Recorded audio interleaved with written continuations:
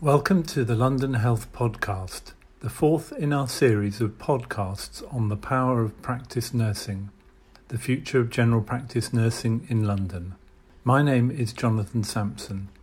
I'm the workforce lead for the Transforming Primary Care team in London.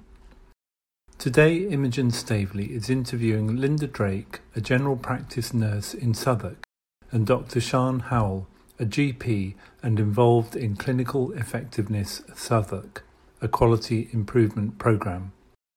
This podcast covers how practice nurses have played a central role in proactively contacting and supporting patients with long-term conditions who've been isolated at home during COVID and as a result face the risk of their condition and general health deteriorating. My name is Imogen Staveley, and I'm keen to show the value practice nurses bring as part of my role in the Transforming Primary Care team at the Healthy London Partnership. This morning, I'm interviewing Linda Drake and Sian Howell.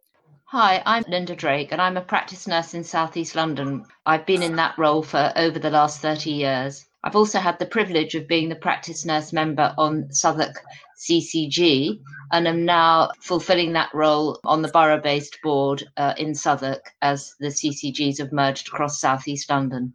And hi, I'm Sian. I'm a GP in Southwark as well, but I also am involved in something called Clinical Effectiveness Southwark, which is a quality improvement support programme for practices in Southwark. And our strapline is making the right thing to do, the easy thing to do. Linda and Sian, thank you very much for agreeing to be interviewed. I'm going to ask several questions, mainly on the subject of proactive care during COVID and beyond. How have you been meeting the challenge of proactive care during COVID? Well, for practice nurses, their routine work's been significantly curtailed during the epidemic because we haven't been calling in patients or seeing people who've been coming to the surgery for the usual conditions and care. So we've had the opportunity to address the challenge of contacting patients proactively to support the stay-at-home message and the shielding message. A lot of general practice nurses and healthcare assistants had little or no experience of remote working, and they weren't really familiar with the difference between telephone triage and proactive care.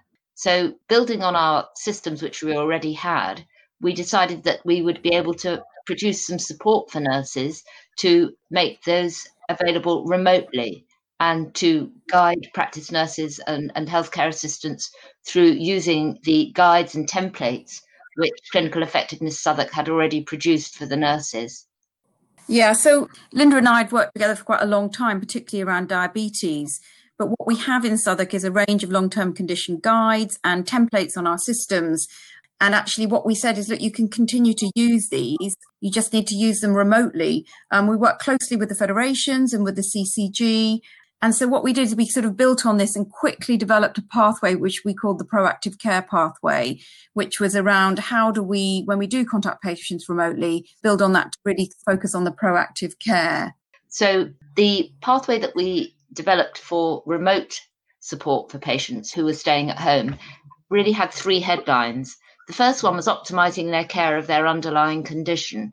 And I found that most of my work is with patients with diabetes, but the COVID epidemic really galvanized patients to improve their care so that their control was as good as it possibly could be. As you're all aware, there was a lot in the media about people with diabetes having particularly poor outcomes if they were to catch COVID. And I found that patients who really hadn't been engaging for many years were suddenly very keen to improve their control. The second aspect of the template was advanced care planning. This was something that we encouraged nurses to do only if they had experience of doing it and felt comfortable with that, and if they were well trained and if it was appropriate during that consultation. We found that some patients were very pleased that we'd raised it. It was something that was on their mind. They felt very vulnerable during the COVID epidemic, particularly those who were shielding, and they were happy to be able to talk about it. But this was an aspect of the pathway that we found practice nurses did need a lot of support and reassurance about. And then the third aspect was talking to the patient about the social support that they had. And I found that particularly opened up a lot of conversations about people's needs. And these really had come to the forefront during the epidemic. People who were lonely, who had housing problems, who had financial problems. These were all exacerbated by being stuck at home or perhaps being apart from family and friends and their usual support mechanisms. When I contacted patients, they were really grateful that we'd proactively got in touch with them. People were feeling vulnerable, they were feeling frightened, they weren't sure what to do. They hadn't necessarily understood the guidance about the difference between self-isolating, shielding, stringent social distancing. So it was very helpful to be able to talk them through, to reassure them, to point them towards online forms of structured education and self-management, and just to check that they actually did have somebody to do their shopping, collect their medications. And so it really was a privilege doing this work. We've had over 5,000 hits using the template, and that translates into 5,000 telephone conversations to patients at home, just giving them the support that they've really appreciated and helping to optimise their care. I think most of these calls were made by general practice nurses. Thank you, Linda. I was particularly interested in how you supported patients with self-management. How did you do this effectively? I've always been extremely keen on self-management because I think that's actually the key certainly for patients with diabetes, about optimising their control.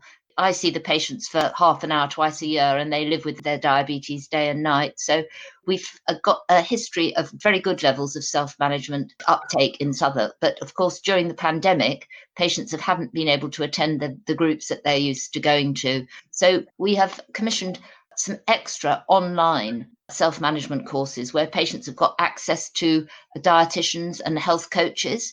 They can sign up for a course of either via telephone or via using their screens, different apps, and they can get weekly sessions to help support their self-management. And I've found that patients perhaps who've been not able to go to groups or not felt they wanted to go to groups have been keen at the moment to optimise their control.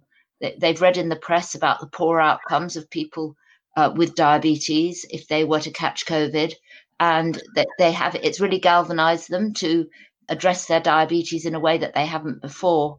It's been quite a challenge for me on the phone and quite emotionally labour intensive, trying to help people who've not been used to perhaps measuring their own blood glucose, who've perhaps not titrated their medications in the past. But I found that they're very keen to do that. And by having a series of weekly phone calls, I've seen some really pleasing results of people who are actually now within target. We've done goal setting. We've had more time to do this over the phone. I agree. I also think there's lots of new stuff coming online. So we didn't have it all and we didn't know about it all at the beginning because we did this quite quickly. So I think as we move forward and we start to look at sort of more long-term condition management going forward, we're realizing there are lots of apps which are good. We've now got social prescribing link workers in place. There's health coaches I've recently found out about.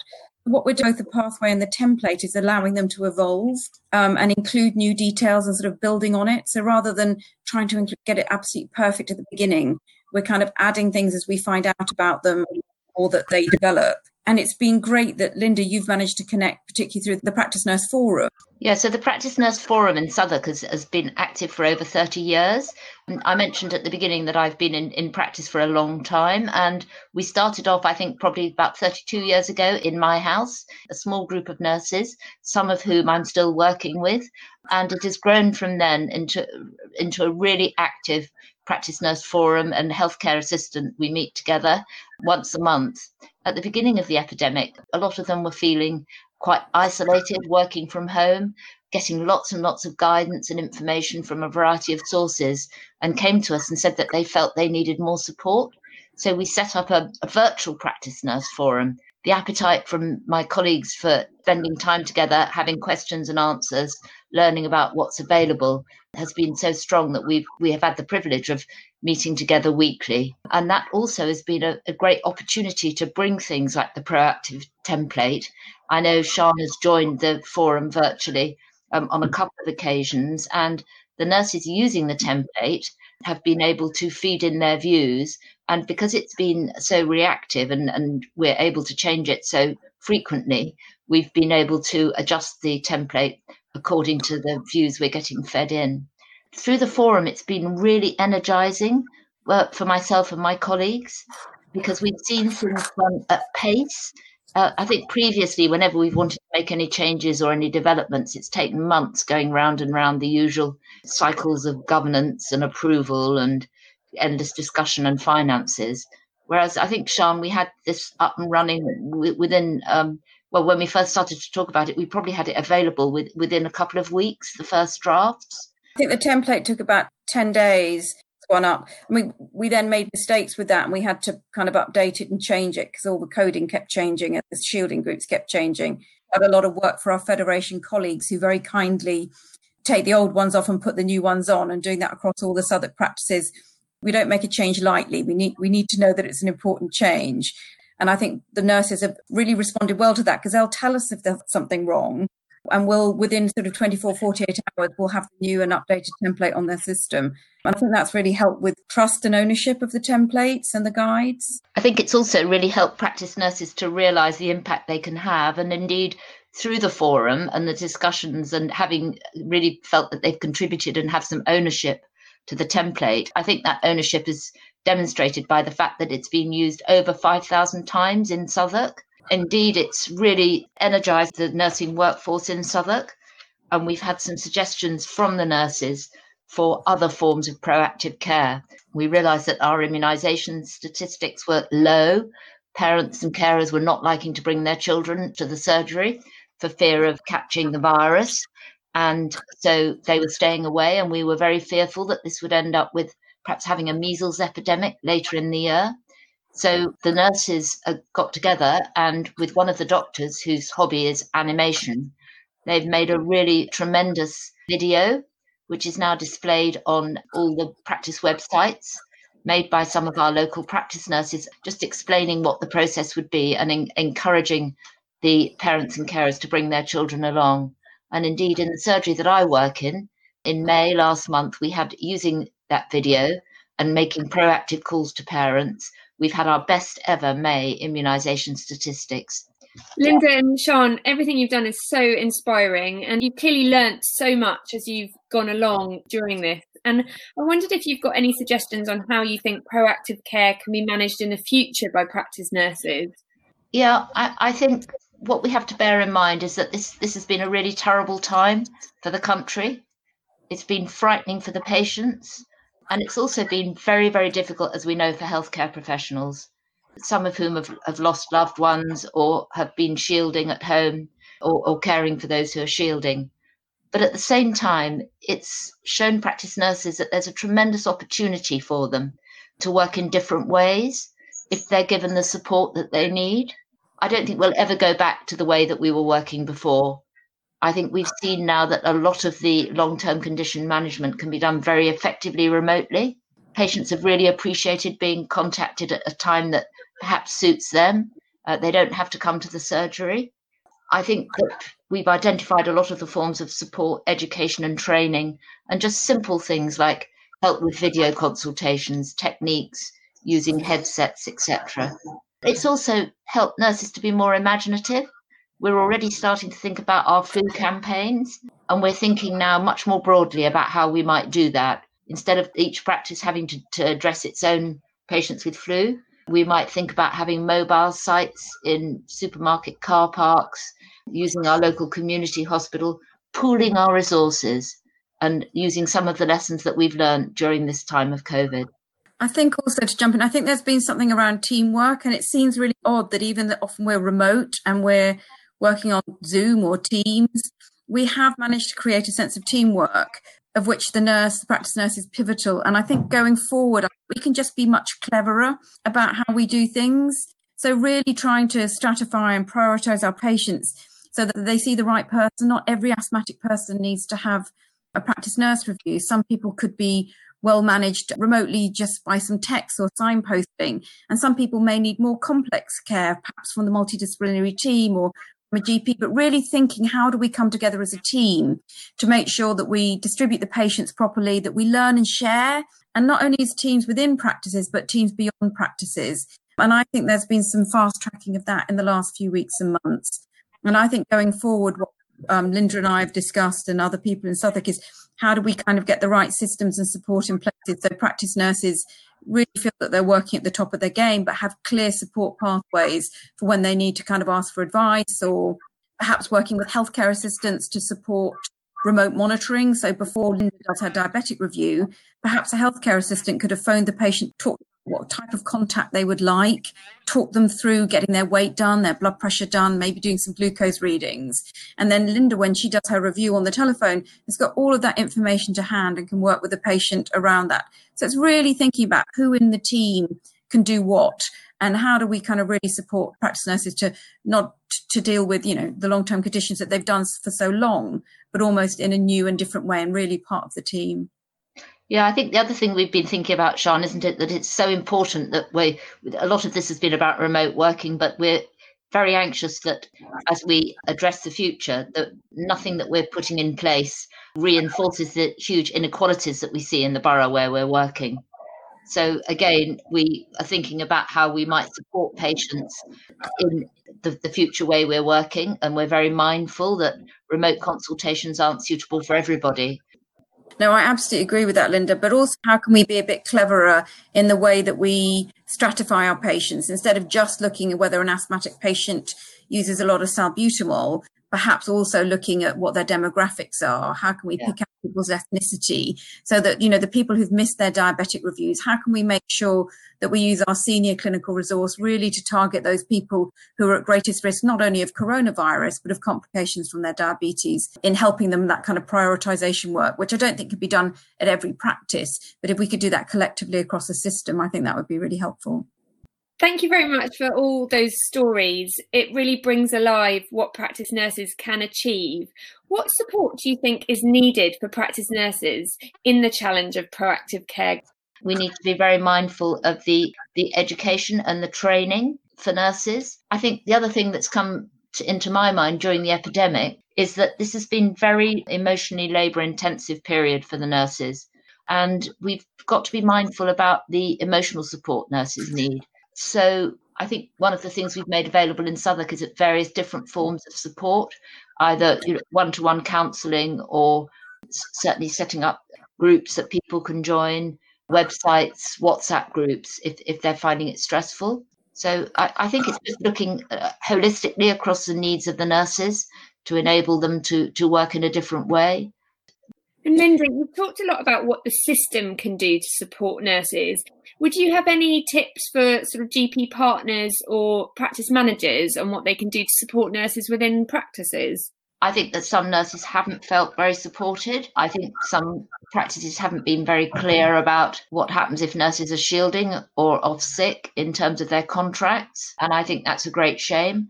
I think other practices have been tremendously supportive and encouraging.